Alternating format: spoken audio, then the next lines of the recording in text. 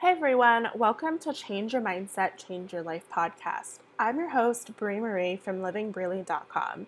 I'm a blogger, online course creator, a mindset and success strategist, and now a podcast host. This podcast is all about how our mindset creates the reality of every aspect of our lives, from money to relationships to careers to entrepreneurship and even our health and wellness. I know firsthand just how powerful our mindset is and just how easy it can be to get lost in the complexities of life. Through my own journeys with anxiety, a tough career transition, building a blog from scratch, and a super shaky start with online entrepreneurship, I've been able to connect with experts, coaches, entrepreneurs, and other bloggers from all around the world who are now excited to share their transformational stories and mindset shifts with you. So let's jump in.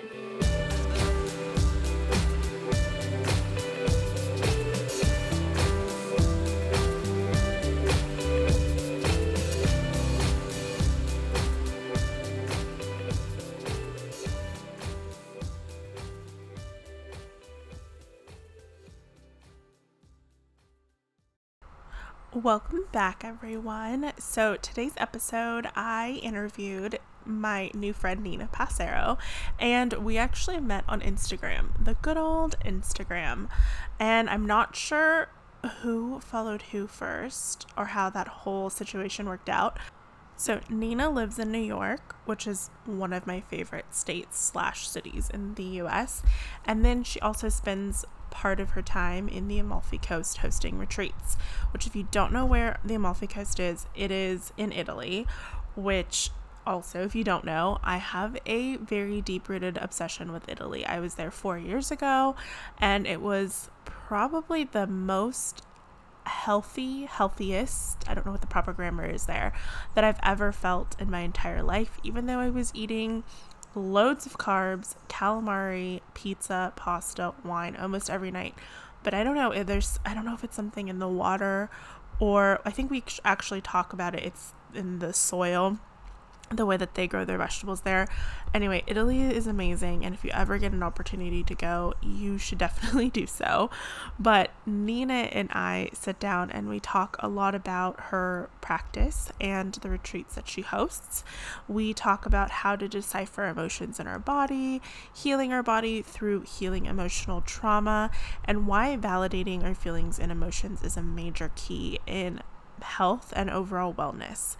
I really enjoyed recording this episode, and Nina actually has another Amalfi Coast retreat coming up July 13th through the 20th of 2019, and I'm really going to try my best to make it. That's around the time of my dad's birthday, so I don't know what we have planned, but I may or may not be going.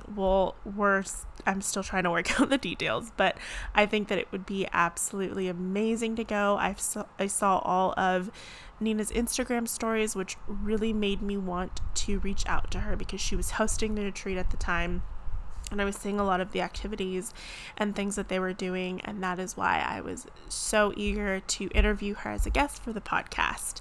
So I have included all of Nina's links below: her Instagram, her website, and her Facebook page, along with the Amalfi Coast retreat dates and the link for the retreat as well, so you can kind of see what she has planned. But yeah, I hope that you guys enjoy this episode. By the way, I know that I said that I was going to put out another podcast episode on Saturday or Sunday, but I needed a bit of a break. I think this is episode 10 or 11. So that means for the last 10 or 11 weeks, I've been editing the podcasts on the weekends on top of my regular schedule. So I just needed a bit of a break this weekend from editing and recording and putting together podcast stuff. So I'm most likely 90% sure that there will be an episode coming on Wednesday. That's just going to be a solo episode where I talk a bit more about my anxiety.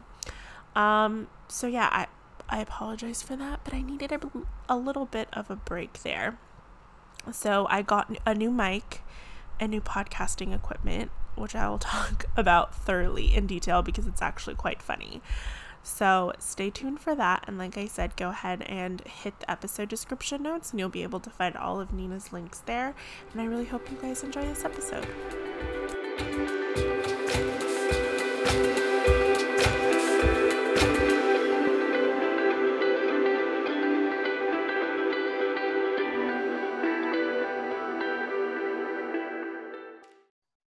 Hi, Nina. How are you? I'm good. How are you? I'm good. You're in New York, right? I am. Oh, it's my favorite. It's one of my favorite cities in the US. I love it. It's actually like a really nice day out today, which Oh, it's been really? kind of gloomy and gray the past couple of days, so it's nice to have some sunshine. That's how it's been here in California too. It's been like super overcast and rainy, but it's like muggy. Like it feels like Hawaii weather, like that tropical storm weather where it's like Mm. humid. Mm-hmm. Which I know New York gets like that too sometimes Yeah. during the summer. So why don't you tell us what you do, who you are, and what you do? So my name is Nina Passaro, and I am a wellness and transformation coach. And basically what I do is I work one-on-one with people, and I create a container for them or a space where they feel safe enough to really dive deep and get vulnerable with themselves so they can get to the root of whatever is holding them back in life.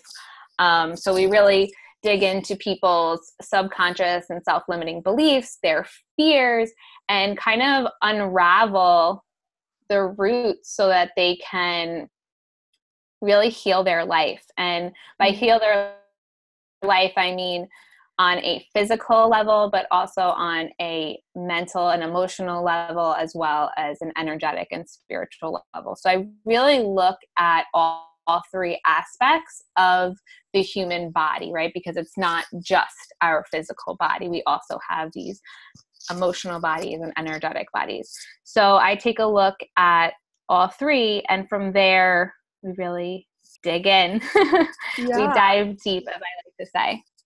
awesome. I love when coaches don't just focus on nutrition. And I think Mm. this is becoming like more and more common. I've even had like some health coaches on the podcast as well. And it's like they are like nutrition is only one facet of whole health. Like it really is more of a mental and energetic thing, I guess, for lack of a better term.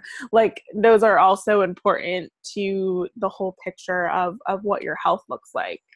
Absolutely. And that's exactly why I started coaching and doing what it is that I do, because I realized that this was something that was missing. We as a society tend to hyper focus on one aspect. So even if you look at Western medicine, you look at doctors, everybody has their specialty, quote unquote, right?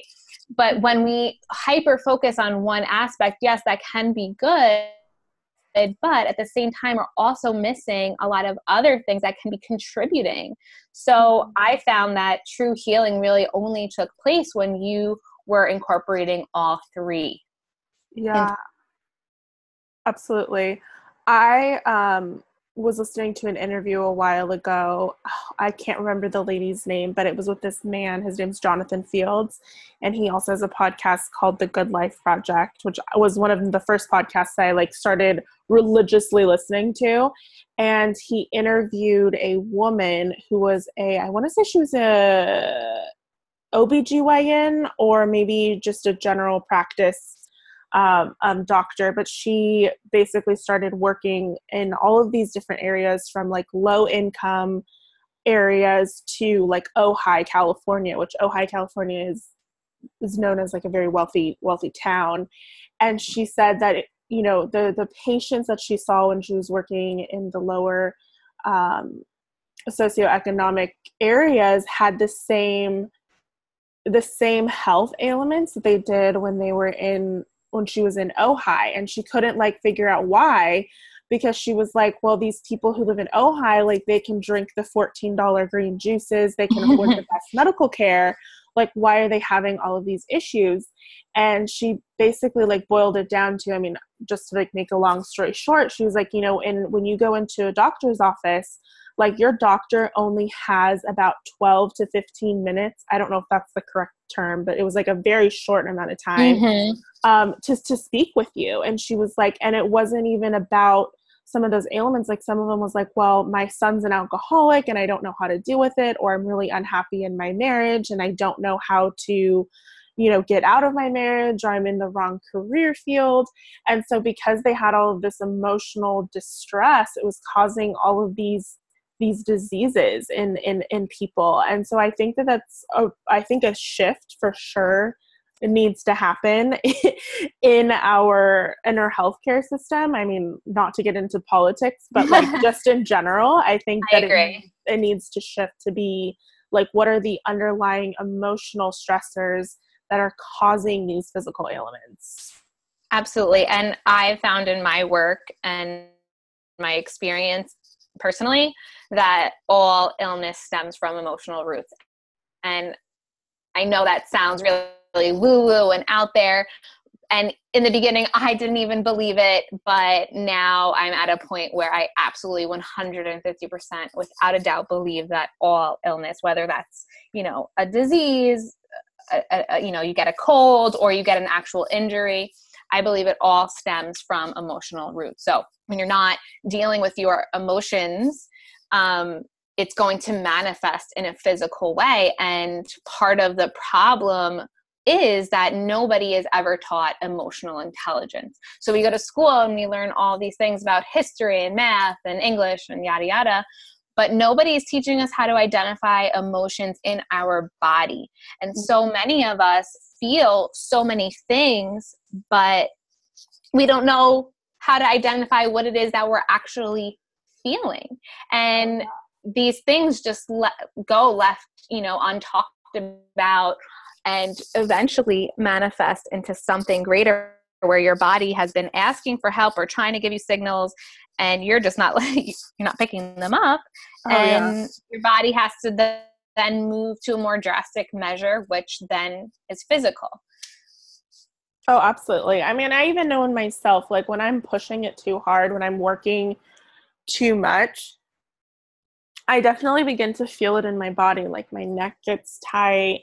I just feel super, super tired. I can't focus. Like your body is sending you signals all the time. And like you were saying, like we're just not aware of them. Like either we're not aware or we do notice them, but we're just like, you would just ignore all the signals. Right. And then what happens is people wake up one day and they have cancer and they're like, oh my God, how did this happen to me? I eat healthy, I work out, I do whatever. Well, you can do all the workouts you want. You can eat all the organic food you want. But if you're not dealing with your emotions properly, it doesn't matter what you're eating or what exercises you're doing.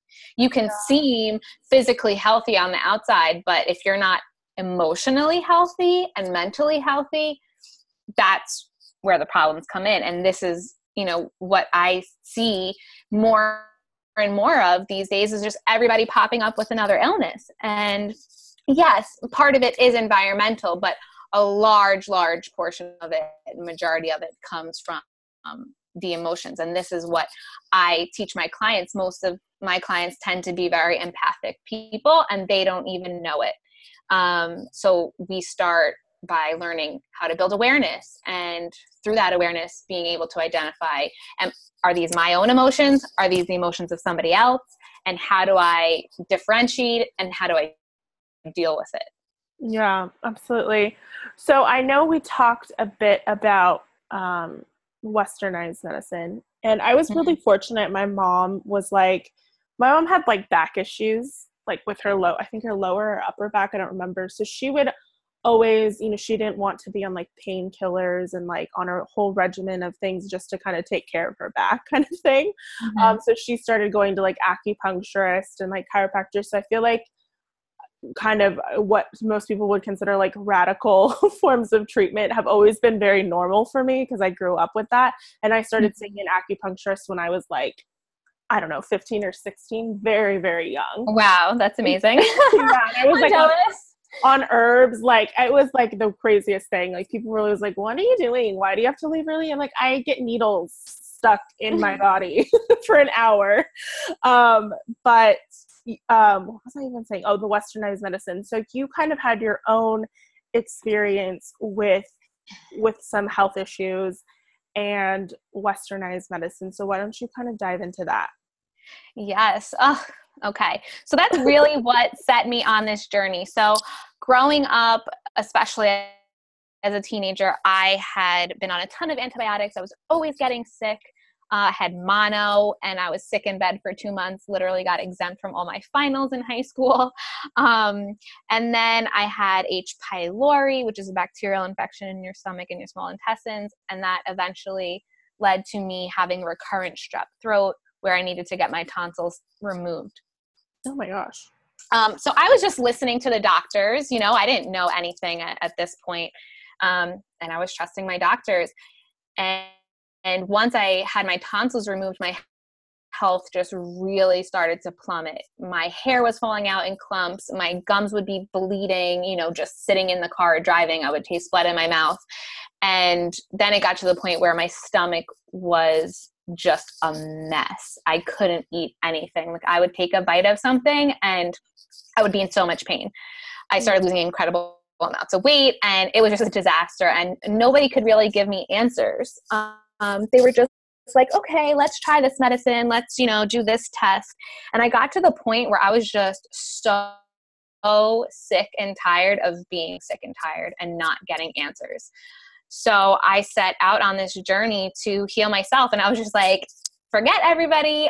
I need to take my health into my own hands, and I'm going to figure this out myself. So I started researching, and I started looking into food and herbs and learning about GMOs and just herbs, all these things that I had no idea about. So I started to change my diet, and I noticed that my stomach was getting better. And shortly after that, I got diagnosed with PCOS. And when I was diagnosed with PCOS, they were like, you have to go on birth control, right away. When you want to have kids, we're going to have a discussion about it. You might not be able to have them. And I was like, hell no, I'm meant to be a mother. This is not happening. So I walked out of the office, and I basically never went back. And I got in my car and I cried, and I let myself be sad for a little bit. And then I went to Whole Foods, and I was like, okay, now I'm going to figure out what foods I need to eat to figure this out. And long story short, I ended up healing myself from all of my stomach issues and my PCOS through herbal medicine, acupuncture, and the world of energy work and spirituality. And I knew nothing about energy work. I had no idea that this realm even existed. And it completely changed my life. I woke up one day, I remember it was late September of 2015, I believe. And I was like, oh, I need to learn Reiki. And I had no idea what it was. I never had a Reiki session before, but I just had this intense feeling that I needed to know it. And shortly after that, I found my Reiki master, and I started the process of becoming a Reiki practitioner myself. And the healing that came from Reiki alone was just so profound. Memories and emotions started coming up that I didn't even realize were buried so deeply or were even there. And I think that this goes for a lot of people, because we aren't taught emotional intelligence, how I said before, and we don't know how to identify what we're feeling in our bodies. We tend to just push it down, because we're like, well, I don't know what this is. I can't handle this right now. I need to do X, Y, and Z. I'm too busy for this. And we just push all of these things down. And we get to the point where our bodies can't handle this anymore. So for me, that's exactly what happened. All my illnesses, I can now relate back to emotional experiences. So I was in a very abusive relationship as a teenager, sexual trauma. I was a cutter for many years, and nobody in my life knew about any of this. So that was so deeply suppressed within me that eventually my body couldn't handle it anymore. So a combination of the physical aspects, such as changing my diet and doing things like acupuncture, but also then incorporating the emotional and energetic practices, such as meditation and breath work and Reiki and sound healing, that's what really brought me full circle. Yeah. Wow. That is incredible to even think about that. So what was the timeline of you finding out that you had some of these ailments and really healing yourself? Because I think the reason why I asked that is because for us, like, right, like time kind of becomes like very elusive, I think, in these conversations, like, yeah, where people think like, oh, I just changed my diet and then in like a month things will be different. But like you were saying, I mean, and I even know this with like mindset work, is it's like, it's not an overnight thing. It's not even a month-long thing or 3-month-long thing. Yes, shifts can happen, but I know we're going to talk about it later about like action and behavior. But sometimes these things, they take the progression and the healing, like it takes time. So what was that timeline like for you for learning about diet and learning about Reiki and all of these things? I'm so happy you brought this up because it's such an important topic that I talk about with my clients all the time. So anybody that works with me knows that I always talk about baby steps. It is all baby steps. And we want everything here and now. We want it to be done. We live in a society that's fast-paced, instant gratification, and everybody just wants a pill to fix it all. And that's not the purpose of life. That's not why we're here. We're here because of the journey, right? If we just could get from point A to point B with a blink of an eye, what's the point of that, right? Yeah. The whole purpose is the journey itself, and learning patience and what you learn in the process of waiting, right? And of taking these baby steps, because it's all building blocks to the foundation. But going back to your question of what my timeline looked like, I got my tonsils taken out in June of 2013. And I had what I call my rock bottom moment in late August, early September of 2013. And by January of 2014, that's when I started diving into the research and changing my diet. And then the fall, I'm sorry, I had said 2015 about Reiki before, but it was actually the fall of 2014. So by the fall of 2014, that's when I had learned about Reiki and started diving into that. So here we are now in 2018, about to be 2019, and I feel like I am just now really have come full circle in terms of my health. Of course, there's always going to be things to work on, but I'm finally at this point now where I'm so grounded in my body and I know that I have me. Like, I know I got me. But in terms of, how long did it take for my stomach to heal? I would say it took about 2 to 3 years. It took about a year and a half to get rid of, I think, all of my cysts from the PCOS. And then another year probably to really normalize and, regulate my period, because it was all out of whack for a while there. So these things really do take time. So I've been on this health journey for, 5-6 years now. And I'm still uncovering stuff, but I would say for the past solid year to year and a half, I've felt very stable in my health. But it definitely took about 3-4 years for me to really start to feel good again. Yeah, absolutely. And with that, like I said, it was also uncovering the trauma, the deeply rooted trauma that I had was a major part of this healing. So, talking about my cutting and healing the root of that, and talking about my rape and healing the root of that, those were major components in my body's ability to heal itself. Because like I said before, I could be eating all the right things, all the superfoods, all the mushrooms, all the whatever. But until I started dealing with the emotional root of everything, that's when I was really able to heal. Yeah. I mean, I think when people hear like 3 to 4 years, they're like, I can't wait that long. And it's like, I mean, like you were saying, I think baby steps are so, so important. Right. I think sometimes we like try to shoot for like the stars. Like we're like, oh, we're gonna, work out every single day for 365 days, and then 4 days in, you're like, oh shoot. Like, what did I get myself into?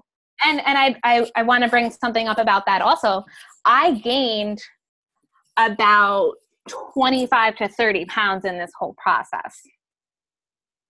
Now, that in itself was such a trigger for me because I had very deeply rooted body issues and issues with shame, which rooted back to childhood. So that was incredibly difficult for me. However, now looking back in hindsight, the reason why I gained this weight was because my body was trying to protect itself. One, my body didn't feel safe because I hadn't been dealing with my sexual trauma. But also because my body needed this weight to heal. And that's what I think a lot of people don't understand. They push their bodies to an incredible limit, an incredible extreme where their bodies can't heal. So they're going to the gym and working themselves out so hard, but their body literally cannot heal in that type of setting. Mm-hmm. You have to be gentle with yourself. And as much as I wanted to work out and I wanted to lose weight, I couldn't do it. My body just was like, nuh-uh, we ain't going to the gym today. And that was a huge part of my healing process. And I think this goes for a lot of people, is honoring what your body's telling you, because so many times we go against what our body's telling us because we want to reach a certain goal. But people don't realize that they're actually inhibiting themselves when they keep pushing themselves. They're actually getting farther away from their goal by pushing their body and making it going to the gym and do all these things that it's not. Yeah, a huge part of healing is listening to your body and honoring your body, what your body is telling you. Yeah. Even if that means gaining weight, which so many people have an issue with, even if that means gaining weight, it's something that you have to respect. And that in itself is so much of the healing. And once you can do that and unlock that, it will be so much easier to move ahead and to continue the healing journey. Yeah, absolutely. I mean, I think resistant. Yeah, I think kind of, I mean, on Instagram, you always see like the InstaFit models and like oh the guys. God, I can't. Yeah, I mean, I respect the work that they do, and I think, I mean, I shouldn't speak for most people, but I would say that I think the intention is good. Like they're trying to be inspiring and motivating, but at the same time, like I don't know how to like actually describe this or like if there's even a term, but you can tell when someone is unhealthy. Like even if they're like drinking, like you were saying, drinking the green juice, drinking, the mushrooms and, kale and like going gluten-free, it's like you can tell in their eyes and in their facial expressions, like, are they actually happy? Like I think when there's someone who's healthy and like you were saying, like getting comfortable and like rooted in your body, like you can see that. I think, I don't know how to describe it. I think it's 150%. I agree with you. I think it's on like an energetic level where you're just like, wow, this person is literally glowing. Yes. And that, I think it does have to do with health. Like I'm not saying go out and eat like Jack in the Box and Taco Bell and like think that you can get away with that on a daily basis. But I think that it does have something to do with how they are just as a person and what they've healed from. because we all have traumas. Like, that's the reality. Like, we've all had traumas, whether they're sexual or anything else. So it's just how we kind of like internalize it, and I think emotional intelligence is huge. And I so wish that they taught that in school from like an elementary level, because I think that our world would be a much different place. 100%. I agree with you. And I agree with what you said about the traumas. We all have traumas and we cannot compare them. We absolutely cannot compare them, because everybody's life and everybody's experiences are so different. So one trauma is not more difficult than another, even though our society loves to compare them and say, oh, well, this happened to this person and this happened to... No, because you weren't there, right? Yeah. I hate that phrase. Go ahead. Who's to say that, you know, my rape was more difficult than somebody else having to deal with the divorce of their parents? I don't know, because my parents aren't divorced. I don't know what that feels like. I don't know what that pain is like. So I can't compare it. It's just like I say this all the time to my clients. You can't compare intelligence either, because, okay, somebody went to Harvard and they're a great businessman, and we say that they're super intelligent, but who's to say that the mechanic down the street isn't just as intelligent? The guy from Harvard knows nothing about mechanics. Right. Right? So how do you compare intelligence? How do you compare pain? You can't, in my book, right? Yeah. So I don't think that, trauma should ever be deemed as one is worse than the other, because it's all relative to your life and your experience. Yeah, I hate that phrase. I agree with everything you just said, by the way. Sorry. But I hate that phrase, like, oh, well, it could be worse. Like, if you have, like you were saying, like, someone loses a job or their parents get divorced, or, like, they're like, oh, well, it could be worse. I'm like, no. Like, I feel like that's invalidating. Is that even a word? Invalidating, exactly. like, their feelings. Like, exactly. If you're feeling shitty and crappy, it's okay to feel that way. Like, just a side note, like, we're not saying that, like, you should be happy 24/7, 365.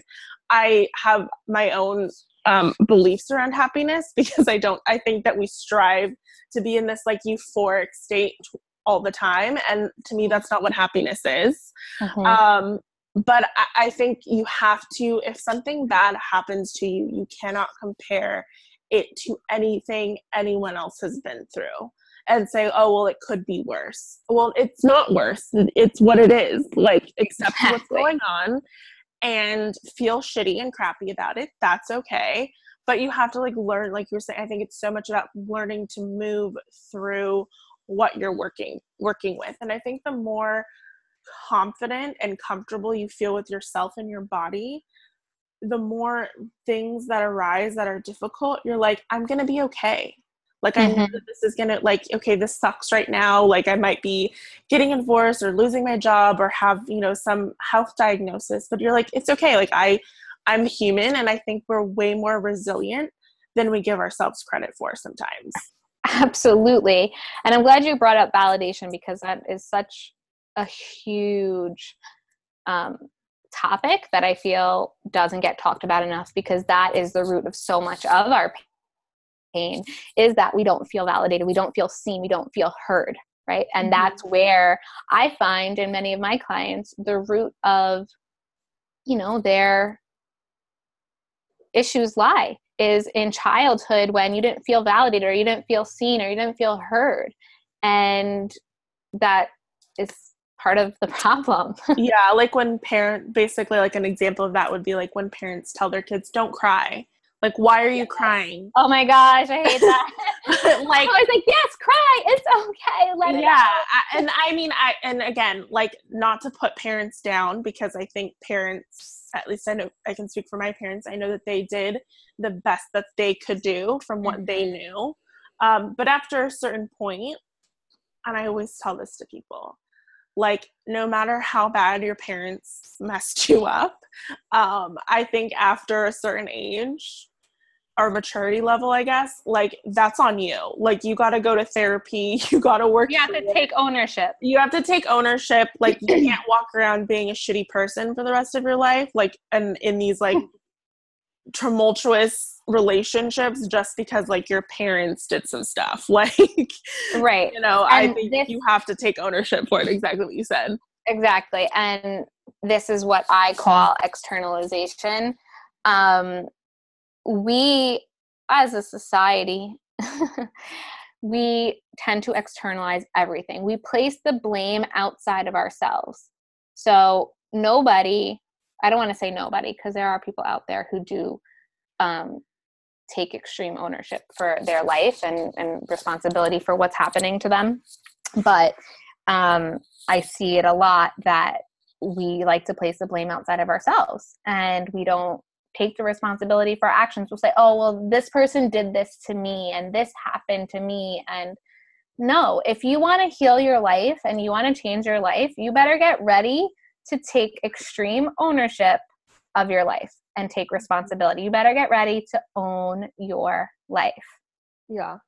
Because that's the only way that you're going to heal. And if I was still placing the blame outside of myself for my abusive relationship and, you know, my cutting and all these things, I would not be where I am today. Yeah. I had to take my responsibility in that, because you know what? Who chose to stay in an abusive relationship, even though I saw the red flags? Me. Mm-hmm. Right? So yeah, that's not an easy thing to do, but that's what needs to be done, in my opinion. You need to take ownership. You need to take, not that, you know, it's all your fault. That's not what I'm saying, that you have to take it on as, it's my fault that this happened to me, but just owning it and saying, yes, this did happen to me, and I'm going to move forward and do what I need to do to heal it. Because nobody else is going to heal it for you. Yeah. Yeah. I think we kind of like, and again, it goes back to society. But I think like think of like the Disney movies, right? Like the princess is always waiting for like the guy on his white horse to show up. And it doesn't have to be like a guy, like it could be anything or anyone, like to come and save her from this traumatic thing that she's just experienced. And it's like, I hate to break it to you, but you have to be your own white knight coming to save you, because that's the only way that you kind of get through it. Right. And this goes back to your health as well, right? Because you have to take ownership of your health. You have to take your health into your own hands. And there is a doctor, her name is Dr. Jess on Instagram, and she always says, you are your own best doctor. And I 100% believe that, because you know your body best. Nobody else can tell you what it is that you're feeling inside. Yes, I might be able to teach you how to identify certain things and help give you the verbiage and the vocabulary to describe what it is that you're feeling inside and help you identify that. But at the end of the day, you need to show up and do that work. Yeah. Yeah, absolutely. And I think too, one of the things, and I know I'm speaking from just my own experience, is when you were saying about accepting responsibility for these things. And I know for me, like when I realized like, oh, I really need to work on my anxiety and I really need to like step away from this really unhealthy corporate environment, and this is not for me. And like, I had to really accept like where I was at in life and like what I was doing. And that was really difficult for me. But at the same time, I realized like, even though like all of this bad crap has happened to me, it doesn't make me a shitty person. It doesn't make me any less of a human being or any less deserving of love or success or any of the things that you aspire to have. It, like, and I think that that's such an important thing, because oftentimes we think that, oh, if we accept responsibility for these things, that we're somehow like a horrible person, a monster, or whatever term you want to use to kind of glorify that. Right. But that's not the case at all. So I think if you can accept responsibility for for the things that have happened to you, I think it actually makes you a better person. And I think people who are really willing to own up to their mistakes and own up to some of the things that are less than desirable that's happened to them, I trust those people way more than someone who has a picture perfect Instagram feed or anything of that nature. Absolutely. And that's kind of why I use the word taking ownership more so than anything, because it's not, like I said, it's not that it's your fault. You're just owning that this is what happened. And when you do that, it shows that you're ready and willing to show up and do the work. And I think part of this whole, taking ownership is the vulnerability aspect. And I think vulnerability can be very misunderstood as it's looked at as a weakness. But when you own up to your faults or your mistakes or whatever your story is, when you own it and you allow yourself to be vulnerable, that is the true strength. Because how many people out there are just pushing it to the side and not dealing with it? They're not owning it. They're not getting vulnerable. They're not getting real, right? And they're just trying to get through their day-to-day and just make it work, but they're not truly happy. When you take that ownership and you make that decision to get vulnerable and get real, that's when you have the power. That's when your life changes. Yeah, I mean, there's a difference between surviving and thriving. And I think when you're kind of just pushing things to the side and just trying to get it done, and get a paycheck so you can pay your bills and maybe like take a vacation once every 5 years. Like, to me, that's just surviving. Like, you're just going through the motions of being a human being on earth. But I think for so many people, like when you do really get vulnerable, I think you also begin to realize like what's actually important to you. Like, is it having the corner office in like a high-rise building? Is it climbing the corporate ladder? Is it getting all the degrees and certifications? Like, are those things actually important to you?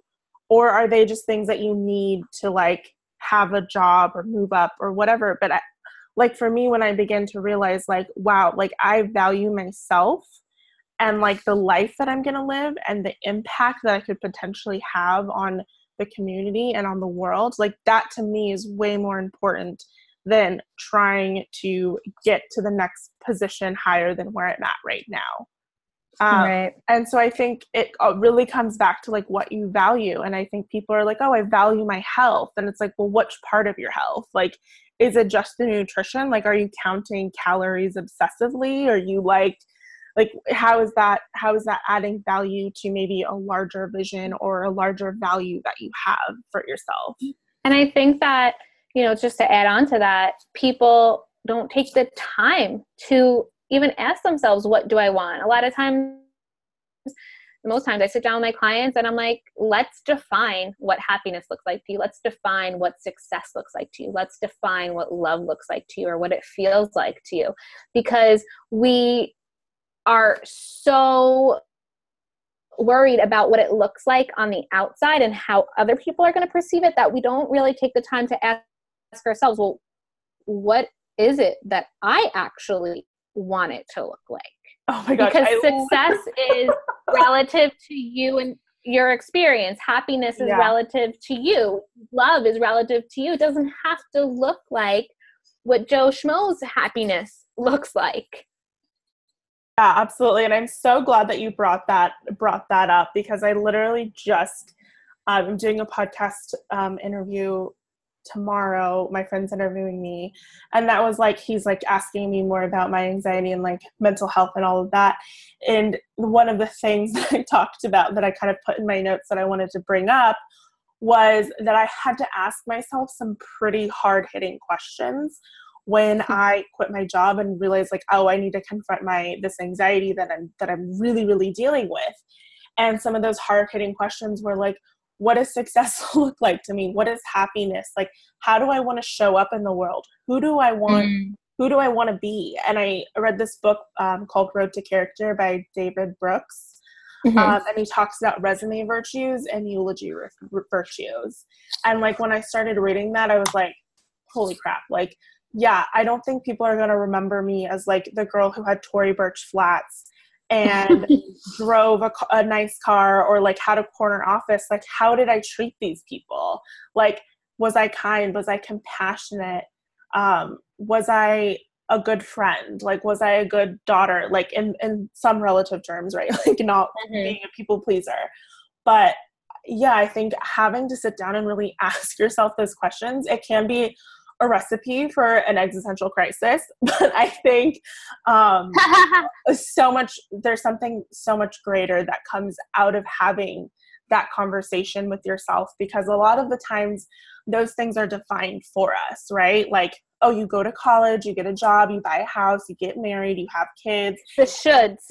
You shoulds. Like my therapist that I went to, he was like, let's take should out of your vocabulary completely. I guess they have talked about this on my Instagram story yesterday. Oh, you did?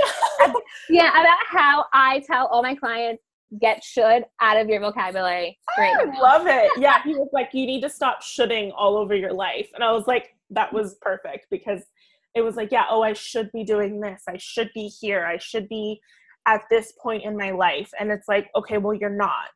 Like, that's actually the resistance. That's actually what's holding you back. It's all the should that hold you back. Yeah, absolutely. So that's so funny that you brought that up, because it's 100% true. So why don't you tell us a little bit more about the retreats that you do? Yes. So I started running wellness retreats, but they're not your typical wellness retreats, because I am diving into all of the things that I dive into in my coaching. So looking at your physical health, looking at your mental and emotional well-being, looking at your energetic and spiritual well-being. So what I kind of have coined my phrase to be is that I help people switch off autopilot and reconnect to who they are. So the retreats are exactly that. It's time for you to switch off autopilot and really reconnect to all the things that we talked about. So redefining what love is, success, happiness to you, redefining your health, right? Your relationships with yourself and with others. And it's just this really special time to dive deeper into you, but in a safe environment. It's somewhere where you feel supported and nourished, because part of the problem is that people might want to do the work. They might want change. They know that they're craving more, but they don't know where to start or how to begin. And that's why I started coaching, right? But to give people that starting point, you just have to know that you are desiring change or that you're desiring growth. So a spin-off of the coaching has now become my retreats, and I do it in my hometown in Italy. So I live, back and forth between New York and the Amalfi Coast in Italy. So the retreats are there, and it's really just such a magical place. Now, I might be a little bit biased because it's, my home, but there's just something about it that is so profound. You have these huge mountains and cliffs, and then you have this gorgeous turquoise blue water, and it kind of is just so representative of life itself, right? Mm-hmm. So you have these highs and you have these lows. It's the ebb and the flow, right? We're constantly in this ebb and flow. And just like I said before about life is the journey, right? Part of that journey is the ebb and flow. If things were perfect all the time, how would we learn? How would we really get to know who we are and what we want? So my retreats have just really become this sacred experience for both men and women, because I think that men need this just as much as women do, and there's not really as much of a space for them to kind of open up about these things or get vulnerable, right? So a woman could just kind of walk into a yoga class or go to like a women's full moon circle or whatever and kind of talk about her emotions, and it's much more acceptable. But for a man to do that, it's not really that available to them. So I really wanted to create a neutral environment for men and women, and the Amalfi Coast is just perfect for that, right? Because everybody can find the beauty in it. It doesn't matter if you're a guy or if you're a girl. There's so much for everybody to do. So it's a combination of like doing the inner work through workshops, and there's Reiki and yoga and things like that. Everything's obviously optional, but then there's also the free days where you can do excursions like hiking or, you know, paddleboarding or windsurfing or going on like private boat tours or cliff jumping. So it's just, to me, the perfect combination of everything, and is very symbolic at the same time for what it is that I'm trying to help people work through. Yeah. So I don't think you're biased because the Amalfi Coast is absolutely gorgeous. I was there in 2014, I think. We had an apartment in Sorrento, and then we took like the boats out. Mm-hmm. And so it's just, Italy is one of my favorite countries to start with. But then like the Amalfi Coast is absolutely magical, and that's kind of how I found Nina. Actually, I don't even know. I know that we followed each other on Instagram, but I don't know like how everything started. But she was like posting these like gorgeous Snapchats of Italy all the time, and I was like, oh my God, I am so jealous. Because I wish that I could be in the Amalfi Coast like 6 months out of the year. That's like the dream. That's the goal. But the second thing that I wanted to circle back to was we talked a little bit about this action, what you call action knowing gap.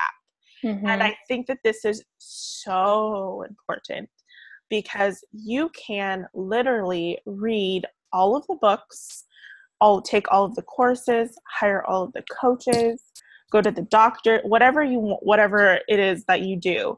But if you do not start actually taking action on the things that you're learning, you're never going to improve. And so I think that's exactly what Nina was kind of saying, is like, maybe you know about some of these things that you need to do for your health or your emotional well-being, but you may be lost in like, well, how do I actually apply this knowledge? And I think that is the essence of what Nina does with her clients, is helping them understand how to actually close that action knowing gap. Yes, 100%. And that's, you know, another aspect to why I started the retreats as well, because it's almost like an entry point, right? It's like, oh, okay, I'm going to go on this like really beautiful vacation and kind of pamper myself, but at the same time learn how to start putting into play what it is that I'm learning. And that's a huge aspect of my coaching and what I do on the retreats, because people go on retreats and then they go home and they're back to their life, and it's like, well, how do I actually integrate everything that I just learned, or this like amazing relaxing experience that I just had? So what I call the action knowing gap is when you know something's not good for you, or you know that there's a habit that you want to change, but you just can't bring yourself to do it. And then you start feeling guilty and you're hard on yourself, and you're like, why am I doing this? Like, so for example, my personal experience for one of my, you know, action knowing gaps was I knew gluten didn't make me feel good, but yeah, I would still eat it. And I would feel so sick after, and I'd be like, why do I do this to myself? Like, I know it doesn't make me feel good. Why can't I do it? It felt like it was something bigger than me, something that I couldn't control. And I'm like, this is ridiculous, right? But what I tell my clients is you have to get to a point where you're internalizing the knowing. So just because you know something doesn't mean that you've actually internalized that information and really digested it, right? So what that looked like for me was, okay, knowing the gluten didn't make me feel good, eating it anyways. And the process of me closing that gap was taking it a step further and digging into, why am I having such a difficult time? What is behind this? Because it's not actually the gluten. It's not actually the bread or the pasta. So what is it that's behind it? And what I ended up realizing was there was a lot of emotions and memories tied to the act of eating a dish of pasta or having bread and butter.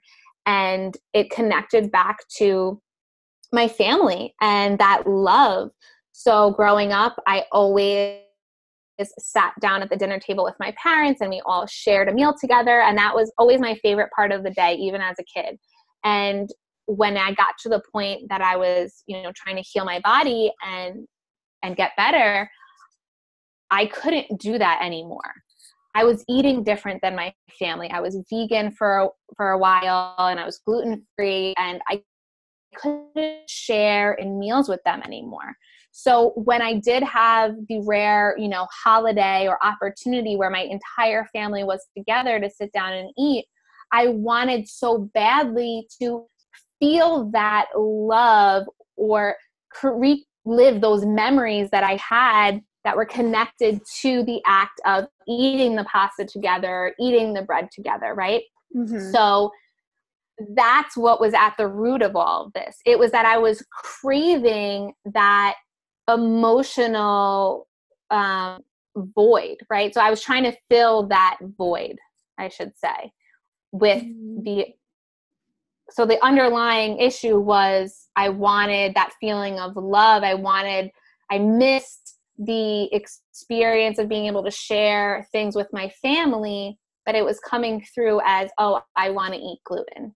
I just want a dish of pasta, right? So subconsciously, I thought that eating the pasta or eating the bread would bring those memories back and bring those feelings back and be emotionally satisfying, emotionally fulfilling, but it wasn't. So until the point where I realized all this, that's when I finally was able to be like, oh, I actually don't really care about the gluten and I could do without it.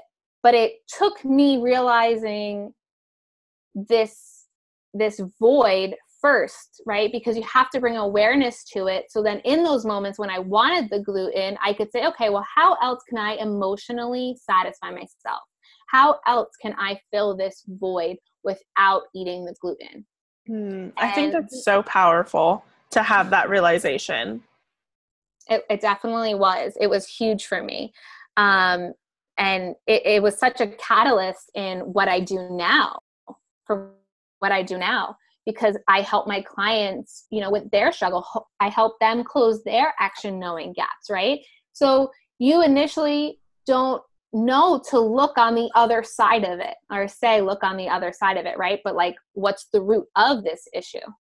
Mm-hmm. So how do we close this action knowing gap? And that's going to look different for everybody. Absolutely. I think there's also a term that might be a bit of a synonym. I'm not sure. But it's called a cognitive dissonance gap. Mm-hmm. And the easiest way that I can explain that is like smokers, right? Like if you, like literally everyone on the planet knows that smoking a cigarette is horrible for you. Mm-hmm. But people continue to do it. And one of the reasons why it's such a hard habit to break, other than nicotine, right? Because you have a physiological response to nicotine, but is because the habit actually there's something that triggers the habit. And kind of like what you were going back to, like, what does the cigarette represent to them? Like, why are they smoking? Like, there's that cognitive dissonance gap between, like, that it's wrong, but you're doing it. And then so in between those things, like if you look at it from like, there's two different, I guess, like mountains, like in between, there's actually something there that's like causing you to continue to smoke the cigarettes, even if you know it's bad for you, or like in your case, eating the pasta to fill that sense of love and connection with your family, but then also feeling bad after eating it. So it's really interesting how our subconscious mind really is the driver We think it's our conscious mind, but it's actually our subconscious mind that's the driver. Yeah, absolutely. Go ahead. And with smokers, I've found that a lot of times their cognitive dissonance, if we want to use that word right there, the reason why they have trouble closing their action knowing gap is, and I'm not saying that this is for everybody, but just a couple of people I've come across in my experience, is they want to breathe. That makes sense. So somewhere in their life, they're not giving themselves that time to just be and take moments for themselves and just breathe. So, going to have that cigarette is that time for them to just kind of ground themselves almost and breathe into who they are. But that's, we could go on about all this stuff. But that's just like one thing that I have found, with smokers, is just taking that time for themselves. I mean, I think that's important for everyone. Even like I sometimes step away. I still do this. Like I have to step away from my computer if I've been like working for too long, so I can like go outside, take a walk, or just breathe. I think people totally underestimate the value of breath work. 100%. It is incredible. Like it doesn't even need to be anything crazy where you're like chanting on a mountaintop. Like you can literally do it anywhere, anytime.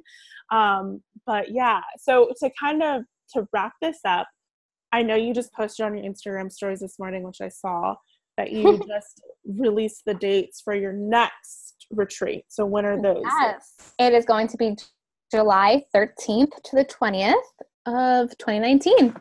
I'm super, super excited. Yeah, I'm excited for you. And where can people find more information about you? Where's your Instagram and your website? So my Instagram is nina.passaro. And my website is ninapassaro.com. Amazing. Everything will be there. Yeah, everything will be in the description notes or link. How do I even say this? What am I saying right now? All of her links will be in the description of this episode, so that way you guys can easily find everything about Nina that's on the internet. Yay! Well, thank you so much for having me. It's been such a pleasure talking to you. Yeah, well, thank you. Let's go.